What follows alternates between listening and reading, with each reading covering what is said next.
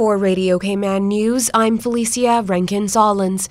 Premier the Honourable Wayne Panton goes on the record to explain the rapid departure of now former Deputy Premier Chris Saunders from Cabinet and his role as Minister for Finance, Economic Development and Border Control. Radio Cayman's April Cummings has more.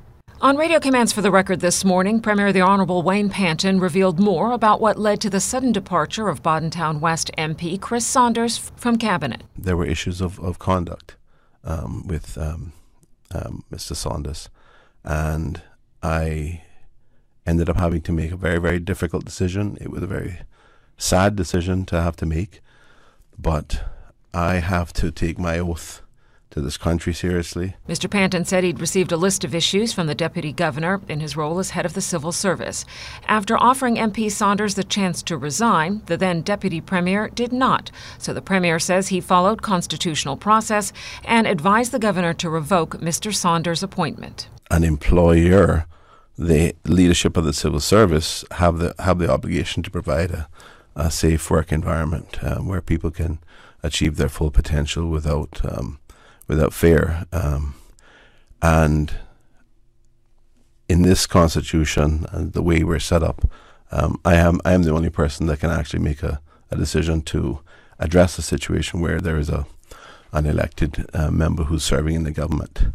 While the Premier did not cite specific instances, he did clearly state that in spite of some reports regarding conflict between Governor Martin Roper and Mr. Saunders, that conflict, he says, was not related to the decision to remove Mr. Saunders from Cabinet. April Cummings, Radio Cayman News. This morning, MP Saunders sent a message out via WhatsApp. While not mentioning the Premier's inferences to his conduct, he says they did have, quote, material differences, specifically regarding the Integrated Solid Waste Management System, otherwise known as ISWMS. Saunders says the last set of numbers he saw made the project, quote, unaffordable for the public purse at an estimated $2 billion. While acknowledging the island's landfill situation needs to be addressed, Mr. Saunders says he does not believe we need to mortgage the entire country and an entire generation to pay for it. The Bodentown West MP called on the public to reach out to their MPs and insist the government does not move forward until the country knows the full costs of the project. Newly released figures from the Economics and Statistics Office show Cayman's labor force grew significantly in the second half of last year, with Caymanian unemployment falling as well. Radio Cayman's Carsley Fuller reports. Labor market estimates from the Labor Force Survey Fall 2022 report show the unemployment rate, which is the proportion of unemployed people to the total labor force, at 2.1%. The total labor force increased by more than 18% to reach more than 57,000 people. The employed labor force was estimated at 56,000 people, an increase of 22% compared to the census of 2021. The number of unemployed persons was estimated at just over 1,200. Employed Caymanians were estimated at more than 21,000, reflecting an increase of 4.7% when compared to the 2021 census. The number of unemployed Caymanians fell by more than 1,000 to 796 persons in fall 2022, resulting in an unemployment rate for Caymanians at 3.6%. The LFS report also presents a population estimate of the islands as of December. This increased by 14% from the 2021 census to reach more than 81,000. The Caymanian population rose by 1.8% to just under 39,000. The population of those with permanent residence reached more than 6,600 as compared to 6,300 in October 2021. The non-Caymanian population is estimated at more than 36,000, an increase of more than 35% relative to the 2021 census population count. Reporting for Radio Cayman News, I'm Carsley Fuller. More information on the Cayman Islands Labor Force Survey Fall 2022 report is available at eso.ky. Police and partner agencies, including the Department of Child and Family Services, seek the public's assistance in locating 15-year-old Jasmine Ebanks and 15-year-old Shania Beckford, who were reported missing around 11 a.m. Sunday, March 26th. Jasmine was last seen wearing black tights and a black jacket and is described as 5 foot 4 inches tall, dark complexion, and medium build. Shania was last seen wearing blue pajama pants and a white t-shirt. She is described as being about 4'9", of medium build and brown complexion with curly brown hair. The public is reminded that anyone who harbors or conceals a young person is guilty of an offense and is liable on conviction to being fined $2,000 and to imprisonment for 3 months. If you have information on their whereabouts, contact the West Bay Police Station at 949-3999 or the MASH unit at 649-6000 or DCFS on 949-0290 or 911. Officers are encouraging Jasmine and Shania to return to their West Bay address or attend the nearest police station immediately. The Department of Environmental Health heads to Georgetown Primary School as part of its continuing outreach programs. CIGTV's Donna Bush reports.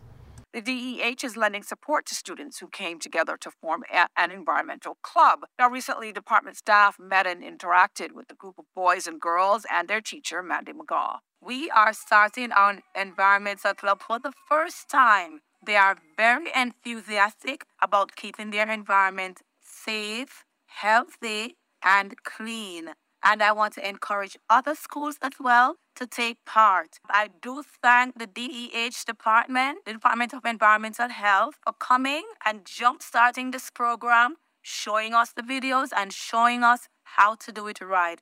DEH Director Richard Sims says he wants the public, including students, to continue or start their recycling efforts and to help keep our islands clean. He added that he is proud of the DEH programs and especially career fairs where they can help bring awareness to what careers are available at the government department. Take part by exhibiting all our different aspects of the Department of Environmental Health.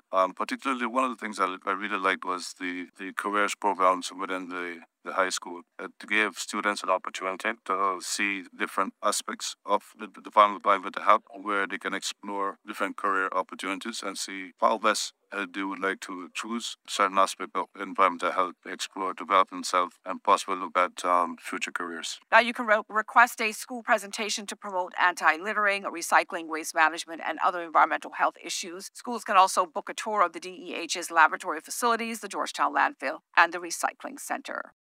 Cayman is strapping in for a suspected sargassum invasion. Ministry of Sustainability and Climate Resiliency Chief Officer Jennifer Ahern tells Radio Cayman the high levels of sargassum in the Caribbean Sea being seen this year means Cayman is more likely to be hit by an invasion of the smelly, unsightly bloom. These influxes of sargassum are driven by external factors, such as climate change and increases in nutrients from terrestrial deforestation, and they represent an emerging long-term issue that governments, scientists, and private sector organizations across the Caribbean region are all working to address. Each large-scale beaching event is different, and responses, whether led by the public or private sector, will need to take these unique circumstances into account to ensure our interventions do not cause unintentional negative impacts on local habitats and species. Sargassum is a natural part of the ocean ecosystem, and healthy patches of this floating seaweed can serve as important habitats for fish, crabs, shrimp, turtles, and birds. The ministry and several government departments are teaming up to produce a, quote, holistic framework to quickly coordinate a national response in the event of sargassum stranding incidents. The government continues to actively monitor the sargassum bloom and is prepared to act upon stranding incidents as we have in the past, whether through cleanups of public beaches and boat ramps led by the Public Works Department or using new techniques like we did in response to the North Sound stranding event last year. In larger quantities, sargassum strandings can reduce water oxygen levels and light penetration with the potential to negatively affect marine life and cause a nuisance to residents and visitors. Chief Medical Officer Nick Gent. When sargassum mats become stranded on the shoreline, they will decompose. Like all decomposing biomass, it will produce gases, such as hydrogen sulfide, which can have an unpleasant smell, even producing feelings of nausea.